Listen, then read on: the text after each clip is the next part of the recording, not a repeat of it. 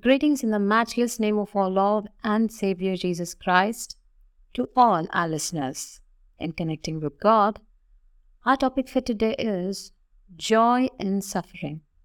1 Thessalonians chapter 5 verse 9 says, "For God did not appoint us to suffer wrath, but to receive salvation through our Lord Jesus Christ." Remember, God has not abandoned us, but instead has a plan to save us through Jesus Christ. We can take comfort in knowing that no matter what we face, God is with us and has a plan for our lives. God's plan for us is one of love and redemption.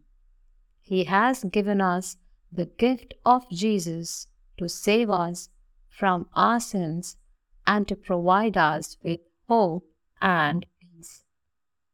God has given us a way to be reconciled to Him and to receive His grace and mercy. We can trust that He will never leave us nor forsake us.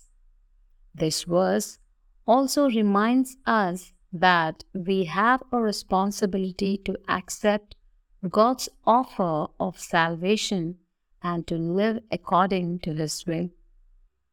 We must not be complacent and take for granted the gift of salvation that God has given us. We must strive to be obedient to Him and to live our lives in a way that brings Him glory.